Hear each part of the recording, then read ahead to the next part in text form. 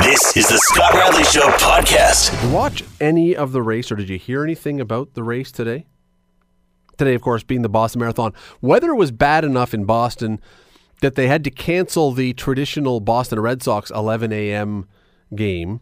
That one right out the window, just not even going to bother playing.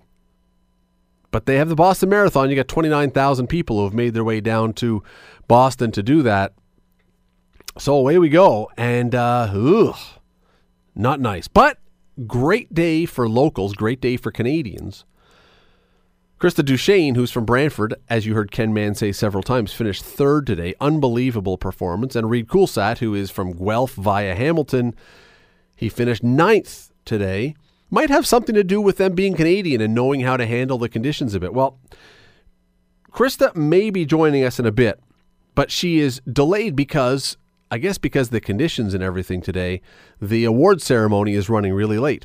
That's fine. Gives us a chance to bring back our friend. If you were listening last Thursday, you heard a chat we had with Neal Ridley, who is a Niagara Regional police officer who was running the Boston Marathon only 2.5 years after he was shot in the neck and almost died. Well, he got to run it today. You heard the story if you were listening last week or read the paper on Saturday. You heard the story of his background. Let's move to the present day, though. And Neal joins us now. Neal, have you been in the sauna? Have you had a hot shower? Have you thawed out a little bit? It was definitely a long hot shower, Scott. How you doing? I'm good. Congratulations on finishing. Thanks a million. That is, for most people who are not diehard runners, running in basically freezing conditions while it's pouring rain into a 35-kilometer-an-hour headwind sounds about as much fun as, I don't know, pick whatever the worst thing is you can imagine. It sounds horrible. Yeah, and it was. I really can't sugarcoat it any other way. It was terrible running conditions right from the start when we got off the bus, standing in the athletes' village, just that old high school, and their track and soccer fields were just, you couldn't even tell there was grass. There was just so much mud. But, you're there for that reason. The reason is to run Boston, and you can't control the weather, so you got to go with it. But terrible weather conditions. Yeah, you're not going to bail once you've actually qualified and made it down there, that's for sure. But when you woke up this morning and looked out the window, now you can't feel the temperature yet, but from your hotel and you look out the window, can you tell right away this is going to be an ugly day to run? Well, I've been actually following the weather for about the last 10 days on a weather app on my phone and talking to some other people, and I knew that there was potential. We were hoping for 5 days ago. It was about 13 degrees with a 30% chance of precipitation. But I knew tomorrow or today, yesterday was going to be wet and cold. So, yeah, you got to go with it. So you get to the starting line and they dump you out of the bus. Well, they don't dump you, but they drop you off from the bus into the waiting area. And when I said waiting, not waiting, although it probably could have been the same thing, you are standing in a puddle of mud before you even start. So before you even run a step in the Boston Marathon, your feet are completely soaked and you are standing there getting poured on. So you're already frozen before you even begin, right? Yes, you are. It's okay. And so then you start to get going. Is it possible to warm up in those conditions? Yeah, it is. I mean, for me, it's about 3-4 kilometers into a run. I'll start to heat up again and discard like sort of the poncho that I was wearing. And most other runners were doing that. It's sort of a mindset. You're going to get wet. You know that it's cold, and you know that the wind's going to be in your face. And it takes probably into the about 5 kilometer where you got to make that mental decision of going, this is just the way it is, and start discarding clothing. Like I ended up running with shorts and a t-shirt, but you just, but it doesn't, like, it's not so much because you want to stay warm, but any extra clothing is completely soaked. You can put on a rain jacket, but the wind's throwing it down your neck. It's in your shorts, it's all the way down your legs. Your feet are completely soaking wet. There's just, in this kind of weather, there's no way that you would be able to stop any of that. Have you ever run in this before? I mean, if it's a winter day, you don't go out and run and stuff like that? No, this weather condition, I wouldn't go outside to pick up the newspaper, take the dog for a walk. I wouldn't do anything in this type of conditions. But I drove down here for a reason. And wanted to do the Boston. So you can't control that. You're listening to the Scott Radley Show, weeknights from 6 to 8, only on 900 CHML. It is a huge achievement to get to the Boston Marathon, as you probably know. If you don't know this, you don't just show up in Boston and say, hey, I'm going to run today. You have to qualify. It's a fast time that you have to qualify to get the chance to be one of the 29. I can't believe there's 29,000 people who can run a marathon fast enough to qualify. Nonetheless, you get there. It's the big moment of your life, and well, it's kind of nasty outside. Neal, what is the worst part for a runner, for a marathon runner? What's worse, the wind, the rain, or the cold? I would say the rain mostly. Sorry about that. I lost connection there. No, that's fine. Mostly it's probably the rain. Running wet is a very difficult thing. It's like when you spend too much time in the pool, everything kind of goes out. Your hands get pruned, and when you're running and pounding your feet over kilometer, now you're susceptible for injuries. But I guess today was a bit of a trifactor. The whole wind, cold temperatures and the rain, and it was a recipe for a bit of a disaster with regards to your times and accomplishing time-related goals. But I did notice, and we mentioned off the top, that Krista Duchesne came third overall, two-time former winner, from Brantford, two-time former winner of Around the Bay. Reed Coolsat came ninth for the men overall, one-time winner of Around the Bay. You've done the Around the Bay a few times. Do you think that having run in events like that where it is going to be cold and it is going to often be nasty, does that actually help prepare you for something like this? Oh, I think for sure. Sometimes it's not just how many kilometers you're running and how many times you've been out or what kind of your foundation is. It's if you can go out and run in minus, we're talking minus 10, 15, 20. Most Canadians, if they're ever into wanting to run our longer distances, we're always running in this kind of condition. So temperature was not the concern, and I think that reflected too. If I'm staying corrected, I think the top 5 women were all from North America. I think so. I was reading one report today that this was the worst performance overall by the African athletes in decades, and you got to believe that maybe it had something to do with just again the conditions of what you're used to when you train. Exactly. I think most of the African runners were they were still dressed in short shorts and a singlet and socks and a pair of running shoes, and you just can't. And the human body cannot sustain this kind of weather and temperatures and being wet over. For them, it's 2 hours, 10 minutes or whatever. But it's. I think actually you saw an article in this U.S. Today that was sort of printed online saying that there was many athletes today that were getting hypothermia, and about almost every mile there was a sign saying that there was a medic tent that if you needed to go into and get some rest or be seen to by medical staff. So they were very well prepared here. Boston puts on an amazing marathon. They've been doing this for over 100 years. They've got all the kinks all worked out. It's a smooth operation down here. Despite the weather, were the people out to watch? It was jammed. These Bostonians.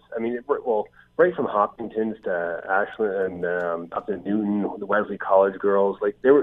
Everybody was still out. Even though they were cold and had umbrellas or whatever. But it was impressive. We mentioned just a moment ago that you had done the Around the Bay, that Reed had done Around the Bay, that Krista had done Around the Bay. Around the Bay and Boston Marathon have one thing in common. There may be more than one thing, but they both boast of having Heartbreak Hill. Which one is worse? No, Around the Bay by a mile. Really? Oh yeah.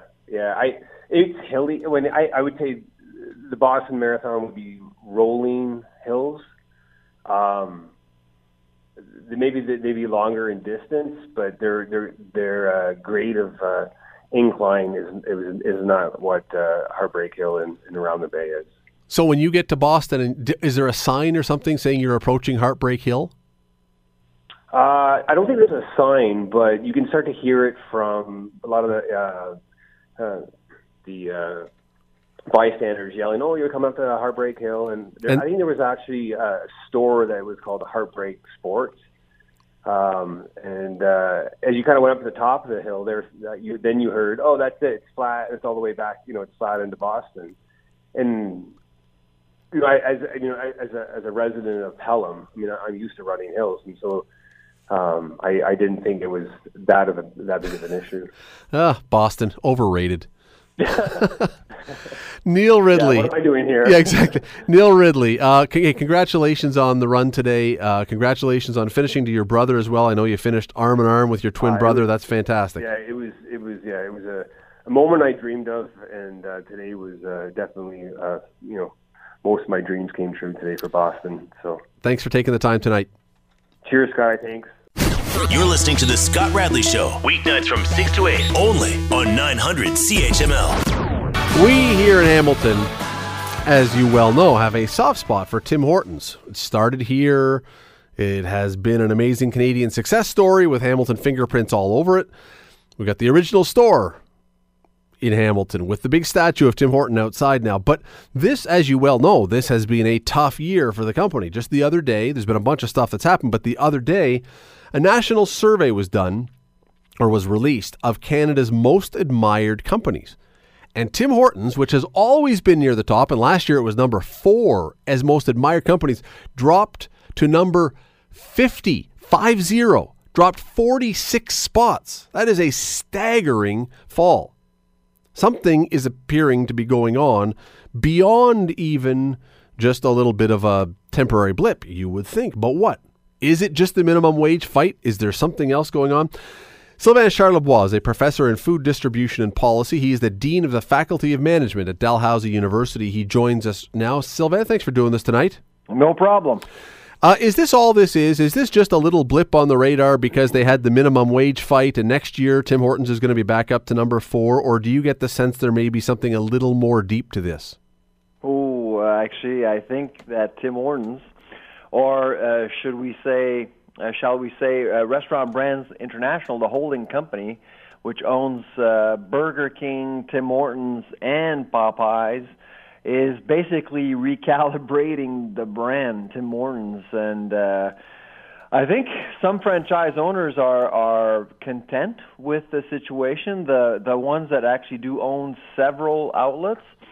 But I would say that the restaurant operators who own, say, 2, 3, 5 Tim Hortons restaurants are feeling the brunt of what RBI is all about. It's all about efficiencies, and which is a complete departure from what we've seen over the last 5 decades. And that's why there's there is an incredible amount of tension between franchise owners and RBI, and Canadians are starting to feel it. Well, and so one of the things that's interesting about this is I would suggest, and you can tell me if I'm way off here, but I would suggest that it's not very often that we, the public, really care too much about what goes on between a company and its parent company or a company and its holding company. That inside baseball stuff, as long as the product is good, as long as the quality is okay and the prices are okay, do whatever you're going to do. I just want to be at the street level and get what I want to get. There does seem to be something a little different about this, though, and maybe it's what you're saying. Maybe we have felt so tied to this company as a Canadian company that we're now a little more invested. Oh, I think you're absolutely right. We've had this successful roll up the rim to win campaign, which has been going on for years, and Canadians have loved the campaign. You got the smiling faces as you enter the restaurants, Tim Hortons, and you get what you want. But as soon as you start being asked 25 cents for that jam to go with that muffin or whatever you're buying, people are starting to notice there are some subtle differences because RBI is all about nickel and diming, and there's nothing wrong with that if that's the philosophy. But obviously, for some franchise owners, it's not consistent with what they've experienced before RBI's arrival into Canada. You wrote this line, and I want to read it to you. This is your quote. So what the recent reputational survey is really telling us is that Tim Hortons is no longer seen as a Canadian company. Things are different now, and Canadians can feel it. What is a Canadian company? In the eyes of the Canadian public, what is a Canadian company? A Canadian company is ideally a reflection of Canadian values. Look at Canadian Tire. Canadian Tire in that same survey ranked number 3 because Canadian Tire really has done a good job representing Canadian values. You see it in their advertising. You see it when you visit a store. They try to honor seasons and seasonality and those types of things. With Tim Hortons, of course, for many decades, the company has been involved with community projects, sports, kids, everything that we care about as Canadians. And now all of a sudden you see this massive enterprise coming from the U.S. into Canada with a completely different approach to business and serving communities. In fact, I mean, the focus is mainly about serving shareholders, which is really inherently un-Canadian. Well, but so we go to McDonald's, though, or we go to Subway, or we go to Burger King, or wherever, and we don't accept the fact that these brands are American. Tim Hortons is a Canadian. The franchise has always been Canadian. And all of a sudden, we see this new approach. And, of course, the $15 minimum wage rift between franchise owners and RBI was mismanaged, and it attracted the attention of media, and media saw Tim Hortons as the target for this minimum wage fiasco in Ontario, which I thought was very interesting. But RBI has taken a hit since October. Its share has gone way down. Well, and now, if I understand correctly, it's asking the owners to put a whole lot of money into redesigning all their stores. It's going to cost them more, which you would think at some point all this is going to end up costing the buyer more. It hasn't really yet. The prices haven't gone up really a lot, but it seems like one misstep after another in a lot of cases here. This redesign strategy, again, is a really interesting one, which is indicative of the new regime. So RBI makes an announcement about all of its restaurants. All of its restaurants will go through a retrofit, will be redesigned to feel friendlier and different, and it's investing $700 million. But here's the catch. All restaurant owners will need to pay $450,000. So if you own, say, 3 Tim Hortons, you're gonna have to pay up $1.2 million for a mom and pop shop with a few employees. That's a lot of money. That is. We got to let you go, but just before I do, there have been a lot of missteps here. Clearly, as it stands, if it's dropped from 4 to 50, people are thinking there's missteps. Is this thing salvageable? Can they turn this around, or is there a point when people just have made up their minds and they say, no, I'm moving on? I think the brand will survive. I actually do believe that the strategy, RBI's strategy, that is by design. They do want to renew their fleet of franchise owners. They want new blood that will actually be agreeable to RBI's philosophy. So you'll probably see a lot of people exiting the industry. Interesting stuff. Sylvain Charlebois, professor in food distribution and policy and the Dean of Faculty and Management from Dalhousie. Really appreciate the time today. Thanks for doing this. No problem. You're listening to The Scott Radley Show, weeknights from 6 to 8, only on 900 CHML. Let me bring in Don Robertson, who just hustled back to us from Boston, where he finished the Boston Marathon in 2 hours and 18 minutes, just 3 minutes off his personal best. Ran it backwards this year. Backwards, yeah, in the crab walk. So it made the uphill hills look like they were downhill. It really helped me.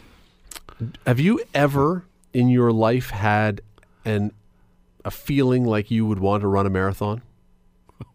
I'm not asking you if you were ever going to, but is it ever dawned on you that would be kind of a cool thing to do?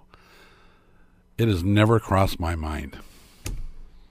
I just left the gym, though. I went to Good Life for a 40-minute brisk walk before I got here because I had time, and that's about as close to a marathon as I'm going to get. And I think it totaled, a tenth of a kilometer. Well, if you had to be better than a tenth of a kilometer. Yeah. But I've often thought it would be kind of cool to do that, and then I go start running. Well, you run though. Badly and short. I've taken up now. So they don't have a 400-yard marathon. If I ran it, it would be a marathon. Well, yeah, I've thought it would be a cool thing to do, and then I start thinking, I'll see what I can do here, and I get up to like 3.5 or 4 kilometers, and I'm just dying to get to my 5 kilometer mark, and I was like, I got to do 9 times this many. Are you kidding? You could do the short marathons, the 5K jobs. Well, no, that's not really a marathon. The marathon is it is. You can hardly do it. My latest thing would be to you. My latest thing is because I go to the gym every night after I do the show, and I read somewhere because again I'm completely without any kind of intellect when it comes to working out. You just go to the gym and do something, and then you pick stuff up as you go along. Generally, because you've injured yourself. What did I do wrong? I'm doing this all backwards, I understand. But anyway, someone said the thing you should do if you want to drop a few pounds, and I'm not a fat person, but I was thinking I got to get in a little better shape, was interval training. So rather than just jog for 5 kilometers at the same pace, warm up a little bit and then do sprint for 45 seconds as hard as you can, and then a light jog for a minute, and then just keep going back and forth, and you get your heart rate way up, and then you come down a little bit. That's supposed to be the big secret. How's it going? Well, I'm doing it, sweating like you cannot believe. I mean, by the end of the thing, I look like I've been fully immersed in a hot tub or something, dripping everywhere, spraying everywhere. Except I got big feet. Size 13s, and I've got my headphones in, and the music is going loud. And the other day, one of them popped out as I was running. I caught it by the ear thing, and it pulled and I realized when I'm running, I am not being delicate. The rest of the people in the gym, all they're hearing is. It's like, this has got to be really distracting for everyone else in the whole gym just to hear the giant flippers slapping on the treadmill as fast as I can possibly move them. Anyway, I'm told this is doing great things for me. Well, you look great now. How long have you been doing it? 5 months every night. I think I've missed 3. 5 nights a week. I think I've missed 3 in the 5 months. I'd say it's working. Well, you look taller. Yeah. The good news is the Leafs aren't losing yet. I just can't figure out how it is that some people we were talking about the Boston Marathon today. There are people who find pleasure in running. I am now up to 5 months of doing this, and I am not enjoying it whatsoever. So you know how bad I am with names, and that young fellow from Pelham. Now, why I can remember where he's from and not his name, I don't know. The cop? Yeah, the cop. We just had him on tonight. I heard him. Neal Ridley, yeah. Listen on the way down. Yeah, it's an unbelievable story that guy had. Was he a runner before the accident? Yes. He had. So he didn't just decide I'm going to start doing this after. No, he'd been after he got shot. He'd been trying to make it to the Boston Marathon and missed by 2 minutes the qualifying. And the next race he was going to do, which probably he would have qualified, he was shot before he could run it. So you can't just. No, you got to. Can't just say I think I'm going to run the Boston Marathon this year. You got to for a man has to do it in under 3 hours and 15 minutes. Now you can do any marathon. They don't give you all day. You can once you get to Boston, you can. But to qualify, you have to have run a marathon, a sanctioned marathon, in under 3 hours and 15 minutes with no motorized vehicle help. That's where I'd be. I just get a Segway and go. It's that's. I get one of those little mini bikes and put big floppy shoes on. When there's 29,000 people running. I'm thinking there's 29,000 people who've run a marathon. There's more people who live in Dundas. That would be like everybody in Dundas running. Simultaneously, yes. Yeah. Yeah. Does that mean the same time? Something like that. I think so. It'll clog up the finish line. You mentioned the Toronto Maple Leafs. They have just started. They're playing against Boston in Game 3. How can a team that looked so good so often in the regular season just turn the switch? And you hear about teams that say, we flicked the switch and we started playing good. How can a team that looks so good in the regular season flick the switch and look so horrendous as soon as the playoffs come around? They did look unprepared, which is surprising with the coach they have. I mean, all those teams are well prepared. I don't know how much blame you put on the Toronto Maple Leafs for game 1 and 2, or how much credit you give to the Boston Bruins to making it look like they couldn't execute and hadn't played in that league for some time. I mean, the Bruins did a good job. The Bruins are paying the price. You have to do that when they turn up the notch. When you go to the next level, you've heard me talk about different things. You got to have another gear to go to, and I think the Leafs do have another gear to go to, but the Bruins went to that gear and are paying a price that the Leafs haven't paid yet. Well, look at the dirty goals they're getting in front of the net. The Bruins get full marks for what they've done, but again, I go back to my point. If through the season, the Leafs beat the Bruins 3 out of 4 games. So the fact that the Bruins show up in the playoffs ready to play and the Leafs don't, if all is equal, if you are playing to your level that you can crank it up to, the Leafs should be at the very least competitive, and they've not even been competitive in the 2 games so far. Well, one of the two of us on this show have talked on more than one occasion that you don't really take into account the regular season record against the opponent when you think you've got another gear to go to. Now, the Leafs have got another gear to go to. They just haven't gone there. I agree wholeheartedly with you on that one. And when you say that you don't pay any attention to the regular season, I also agree that it means nothing now, except for the fact that you at least have the bodies that you are capable of being competitive. Yeah. You at least know if you play properly, you can be if they had lost every game in the regular season by 5 goals, you say Boston's got their number, and that would be a good point. And I'm not sure you entirely throw out the regular season having no meaning, but it that's not the way to place a bet. Let me put it that way. I mean, everyone says that the modern NHL is not about being big and burly and physical. It's about speed. It's about skill. It's about more speed. And look at the teams that are doing well in the playoffs. It puts the lie to it. The Vegas, expansion team or not, they are a fast team, but they're also a physical team. You watch that series. They're playing a physical series against Los Angeles. They're up 3-0. When Winnipeg was doing well at home, they were playing very physical against Minnesota. Boston has been very physical with Toronto. It says to me that, the NHL and the people around the NHL can tell us all they want that it's all about speed now. It's not. Well, it's not about fighting, but it's a combination of two things. And fighting's out of the game. Toughness isn't. Right. And some of the players that really stand out in the playoffs are the players that they say they have an edge, but in reality they're mean. And they will spear a guy in the back of the calf and get him off his game. I mean, they're mean-spirited people that want to win. And they're skilled. And you don't have to be big to play like that. And you've heard it, everybody else has, he's not very big, but he plays big, or he plays heavy.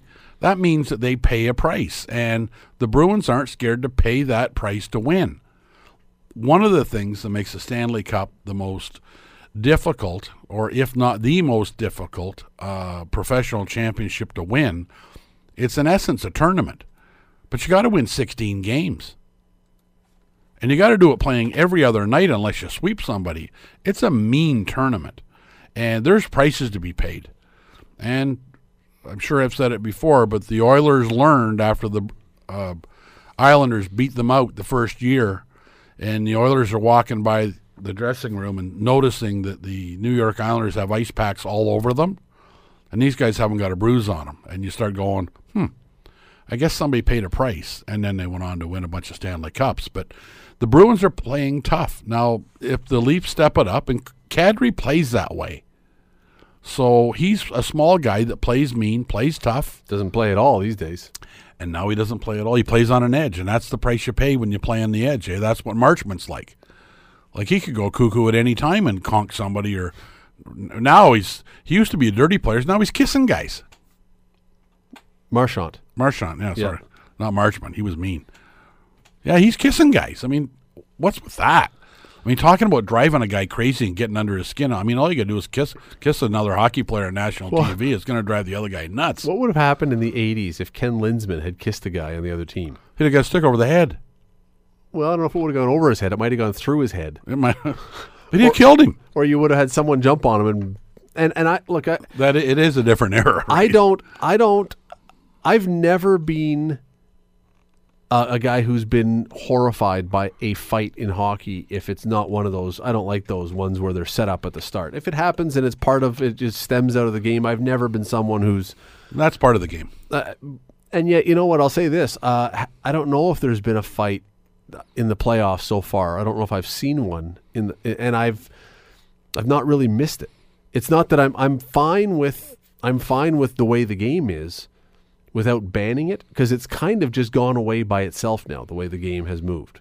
Well, it went away when they got rid of the hooking and holding at center ice and the bigger lugs. That was more of their they can't game keep up anymore because they couldn't skate as well as the skilled guys. So it kind of died a natural death. Yeah, it's. I mean, the playoffs have been great, and I'll say this: the Vegas LA series, and I don't know what it is about it. To me, that's the most compelling series. It's the most fun to watch. I can't believe that an expansion team is still winning, is still playing like that. The Kings are generally not all that much fun to watch. That's been a great series. That to me has been the best series to watch so far. Really has. It's been remarkable. Sure has been if you're a Leaf fan. Well, or a Vegas fan. Or a Vegas. I did like, and we're going to talk about this when we come back. We're going to talk about the hype around games, but I did like what the Kings had on their scoreboard prior to Game 3. It didn't turn out to be right. But which was? Well, right before they were down, they'd lost both games when they were in Las Vegas, and so when they came out, it said, what happened in Vegas stays in Vegas. Didn't quite work out as Good such, line, but though. Was well worked. You're listening to The Scott Radley Show, weeknights from 6 to 8, only on 900 CHML. In the studio with Don Robertson, who I never really properly introduced. Don Robertson of the Dundas Real McCoys of ComChoice Realties, here every Monday, who's a team from Don's league. Ontario Senior A Hockey won the Allen Cup this weekend. Stony Creek Generals won the Allen Cup. You must be thrilled. You know, even off season, these guys don't really get along all that well. It's good. It's good for your league, though, to have. If it's not going to be you, it may as well be from someone from your league to show the level of your. Well, that's not quite the case. It should be us, but you're right. It gives our league the credibility that our league deserves. I mean, we have a tremendous league. We played Stony Creek in the semifinals and gave up some leads and probably lost some games we should have won, and never got beat as bad as the Lacombe Generals did in the Allen Cup finals, and the Whitby Dunlops beat them once, and so we have a very competitive league. But yes, it's congratulations to the Stony Creek Generals for representing the Allen Cup Hockey League and going out there with, in essence, a full lineup, and that's always a challenge when you have athletes that have full-time jobs. And you say, we're going, boys, and everybody needs a week off, and you get guys saying, well, I've only been there like 6 months, and I get 1 week's holidays. And, you know, we used to sign guys and say, this is the week off in April, and there'll be no questions asked, and I don't want any excuses. And for the most part, we still do that, but doesn't mean things can't come up. Guys' wives are going to have babies, but full credit to Stony Creek. They took a great lineup. They did a wonderful job. And to prove how difficult it is to win an Allen Cup when you travel from this province, the last team that did it was the Chatham Maroons, beat the Trail Smoke Eaters in 1960 in Trail. Wow. It's the first time an OHA team has won the Allen Cup while traveling outside the province. Now, we've won lots, but they've all been played here. Well, good. Yeah, good for them. No, it's terrific. It was great, and it's an imbalance that Hockey Canada chose not to do anything about. But every other federation that we play have a AA league. So we're AAA. There's a AA league, like a midget team can drop a minor midget type of thing. We don't have such a league, and they can pick up 10 affiliates. And generally speaking, on those AA teams, there's 7 or 8 real quality guys you can just pick up. So if you don't have your full squad, you can augment it so you're not shorthanded. And Hockey Canada, because we're Big Bad Ontario, won't permit us to pick anybody up from within our league because I don't let the other teams. So I been trying to get Hockey Canada, we'll do it again this year, convinced that if there is no AA league in your province, at least let the team traveling pick up 2 or 3 guys if they don't have a full squad. And anyway, they marched through our playoffs 8-1 the last 3 years in a row, and they didn't really get a snip the first 2 years, but they took a full squad. And congratulations to Brian Ham's Stony Creek Generals. They did well for us. Good for them. All right, we were talking about the NHL before, and we were talking about we were sort of alluding to the LA Kings and their scoreboard and stuff. I want to read something that I wrote this in Saturday's paper because I had seen this. I watched it. It was a 9.5 minute pregame show for the Vegas Golden Knights before their first playoff game. This is what was included in the Vegas Golden Knights pregame show, and I don't think this is a complete list. This is all that I could spot and pick up at the time. It included a sword duel involving a Golden Knight slaying a cape-wearing Los Angeles Kings supporter at center ice, some kind of lantern-carrying wanderer foretelling some kind of prophecy, a drum line, glowing sunglasses, on-ice animation, music from the Medieval Times Canada's Wonderland collection, over-the-top narration that included the line, "Fate has chosen our opponent." Blue Man Group, flags, fireworks, streamers, smoke, strobe lights, cheerleaders, a mascot, a siren, a 20-foot-tall helmet descending from the rafters, a castle, and Jeremy Roenick. And there were other things. That was part of their pregame show. Vegas.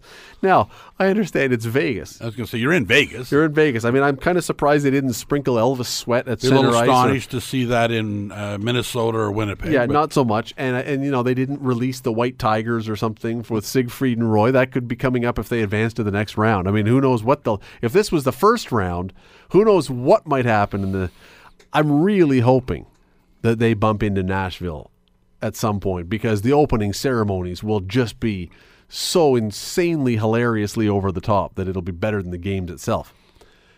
But are you someone who likes that kind of stuff? Do you like it when hockey teams or any sports team goes, maybe not that much, that's kind of a new level, but goes completely wild with the pregame hype machine and the music is going and the animation on the ice? Do you like that stuff, or do you say, no, dim the lights and bring out the players and let's just go?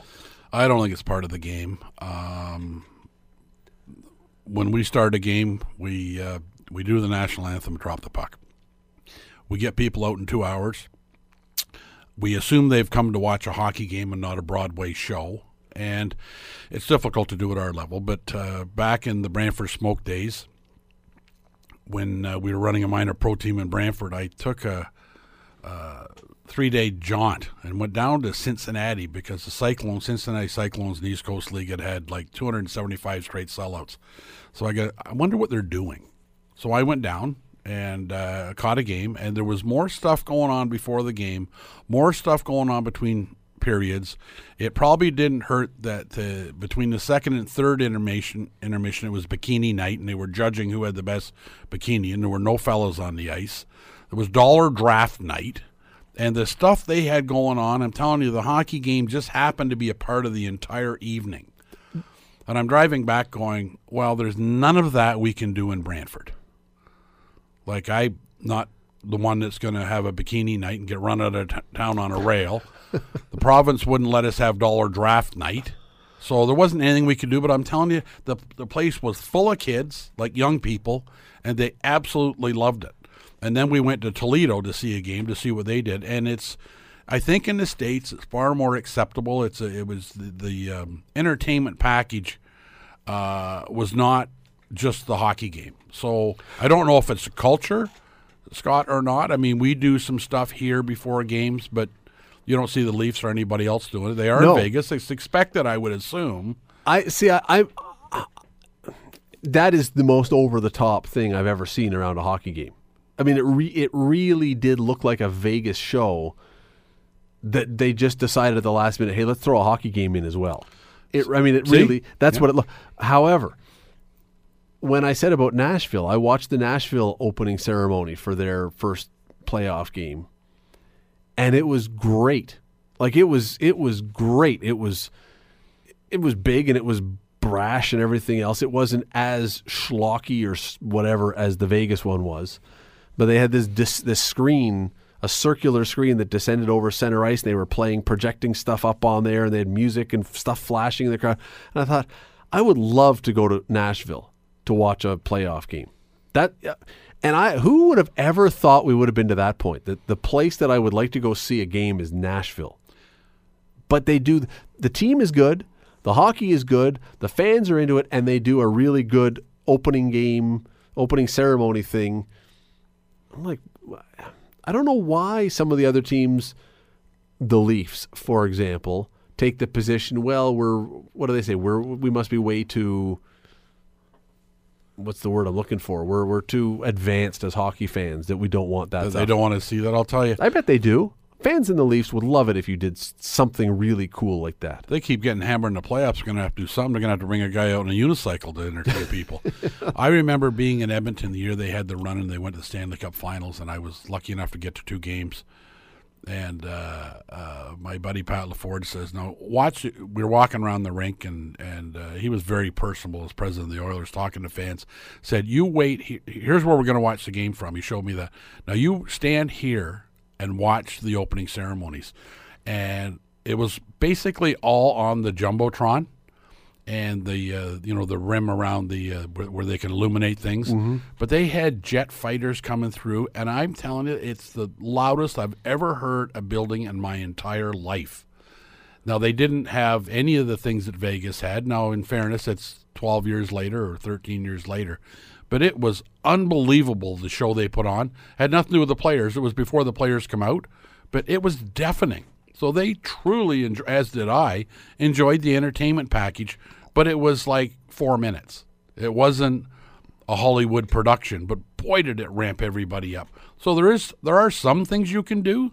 There's some things you should stay away from. In Vegas, maybe there's not much. But do you think Toronto fans truly are so deep in their hockey knowledge that they would blanch at the idea if you did a really great, really over the top? And when I say over the top, I don't mean with a wandering homeless guy with a lantern showing up with a voice talking about a prophecy. I mean, but Jeremy Roenick was in Vegas, and they have a siren in the arena that they get going and that he cranks up to get going, and they have a drum line, and I'm looking at this, I'm thinking, I think that Montreal has done it a little bit better. They have that on-ice animation thing they do, but I think it's a cop-out to save money, quite honestly, a lot of the time.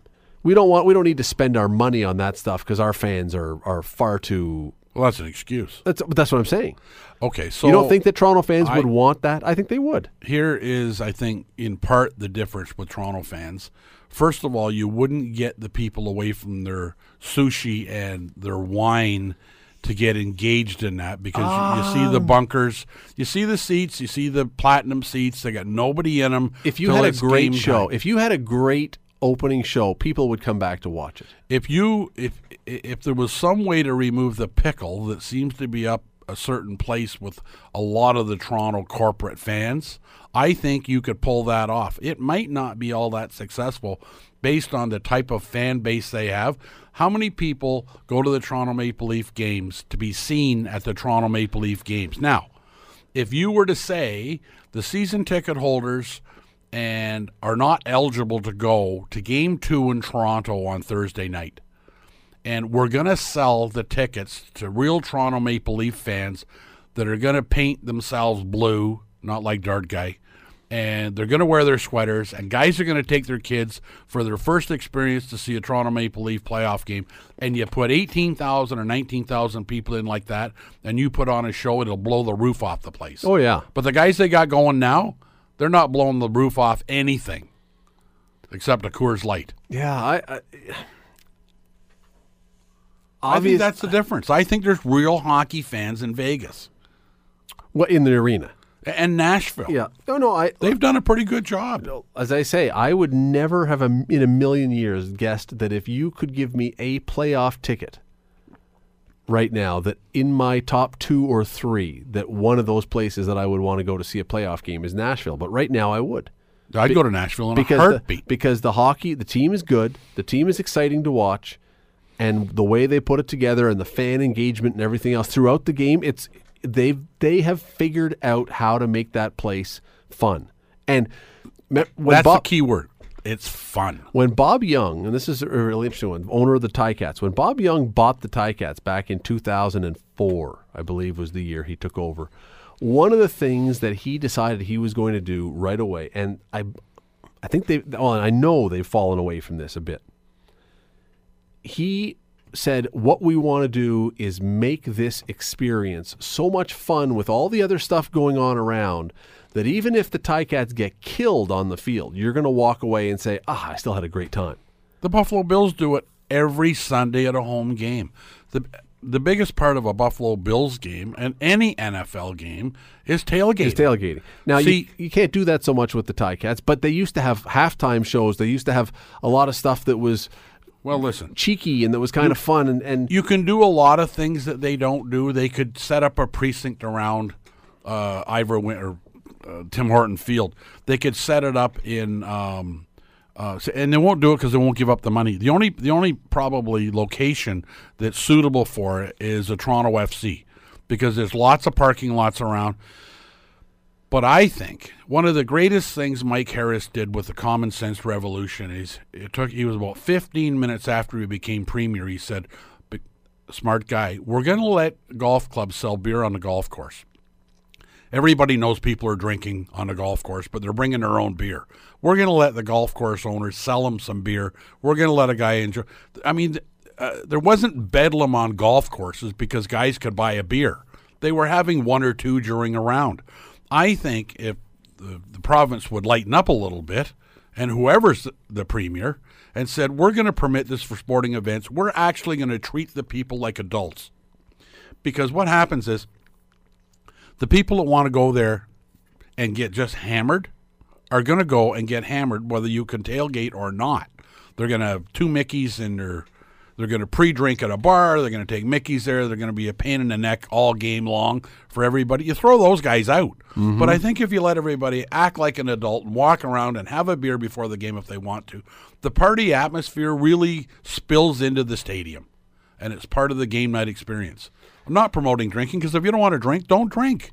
Yeah, but it's a party. It's fun. To go back to the Nashville thing, because I think, as you say, they've done it. If you go to a game and it doesn't matter if the team wins or loses, I mean, you'd like them to win if you're the home team, but it doesn't matter if they win or lose. If you walk away saying that was a great time, yep, you will want to come back. And then what happens? Then you wanted your friends to come with you. All right, you know what? I went to the Predators game last night. It was the best thing I ever done.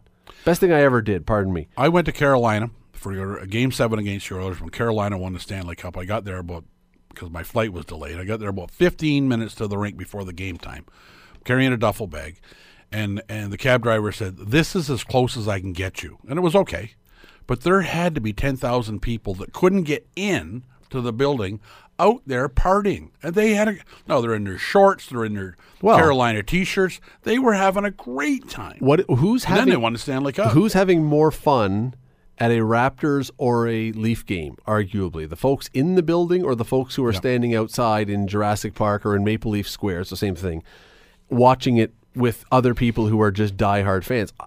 I would argue the people who are outside are probably having a better time. Well, it's not as comfortable. It's not as warm. You don't have as good a view. But, Scott, those are the fans I'm telling you. I know. If you let those people go inside the building, because half of them have likely never been in because they can't get a damn ticket. Yep. You let them go in, they'll blow the roof off the place. It'll be so cool. They will absolutely love it. But nobody wants, up here, everybody wants to squeeze the last nickel out of somebody. You go to a Bills game. Because you can. Everybody's barbecuing. Everybody brings their own beer, and everybody's sharing beer. And here, have a hot dog, or we got these Canadian sausages. I mean, it's just a great time. So what's that do? That's going to hurt your alcohol sales inside the building. It's going to hurt your food sales inside the building. So I'm not sure the teams are on side with that. Oh, no, they're not on side. I'm sure they're not on side with it at all. So they're not pushing anybody in the Premier's office to say, let us do this. But I go back to my opening with this thing, and that is, should teams like the Leafs, the Canadians, the places that are the traditional hockey places, should they put the kind of effort into pregame shows, pregame hype-ups that you're seeing in some of these southern places that don't have the hockey tradition. Because our teams up here don't have to sell it. Right? And of course that's right. Of course that's right. But should they be doing it anyway? Because you know what? If you're paying $400 or whatever it is for a ticket, we're going to give you a show before the game anyway. Or do you just say, well, our people are really sort of hockey purists? If you let the entire precinct around the Air Canada Centre, whether it's Jurassic Park or Maple Leaf Square, or some parking lots, which you don't want to use up because they're getting $75 a minute to leave your car there. But if you let it happen downtown, if John Troy let it happen downtown, the mindset of all the fans going into the rink that we're having a good time half an hour before they went in the rink, or the excitement that they're just walking through Maple Leaf Square and it's all over the entire precinct downtown, which now seems to be full of condos. I think the atmosphere in the building's better. Sure it is. And there's one other thing. And let's go real simple. Let's take it back to let's minimalize this. Last year when Nashville made its run to the Stanley Cup Finals, even if you weren't a fan of the Predators, what was one thing that people all over North America were tuning in at the beginning of the game to see? The national anthem. Who's going to sing it? Who's going to sing the Carrie national Underwood anthem? going to sing it? Is her husband's going to play? Is Dolly Parton going to be the person to come out there and do it? Who's going to do the anthem? Who's the country star? And that was an exciting thing. How many artists are there in Toronto or in Ontario? Even if you're not, there's enough to do every Leaf game. Even if you're not going to do the Vegas style pregame thing. Who's singing the anthem for the Leafs tonight? Oh, it's Geddy Lee. Oh, it's the Bare Naked Ladies. Oh, it's whomever. And instead you've got, and not insulting them, the young lady who sang tonight, she's done a bunch of games this year. You look at that and you think, this just looks to me like, well, they can get her because they give her a pair of tickets and don't have to pay her anything. That's what it looks like. You've got the Leafs, the richest franchise in hockey, and you can't add a little sizzle to your pregame by bringing in some celebrity. Jim Cuddy's a pretty big hockey fan.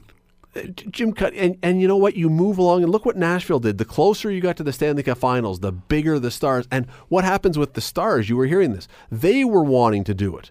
Yeah. They were now wanting to be part of it. So suddenly you've got people getting in touch with the Leafs going, hey, I'm available. I don't know if Drake can sing. He can rap. I don't know if he can sing. But you start to look at. I look at this and I think wouldn't hardly cost them anything, and it would be really cool. And it's a little thing, but instead we're going to bring in no-name singer. Why? Because we're too whatever for the low. I don't know. It just drives me. It makes me a little crazy that the traditional hockey markets have decided that they're only going to give you the hockey. We're only going to give you the hockey. Nothing wrong with the hockey, but I don't think there's anything wrong with adding a little sizzle as well. I think it would help. I think Justin Bieber, if the Toronto Maple Leafs were in the Stanley Cup Finals, would fly himself in. Oh, yeah, sure he would. And Mike Myers, and I don't know if Mike Myers is still considered a star, but sure he is. How many people from the Leafs, like again, even in Nashville, again, going back to Nashville, because they did this right.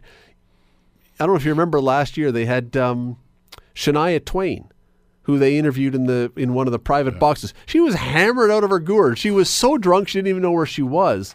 But again, what do you do in L.A.? What do you do in Vegas? You have stars in the stands.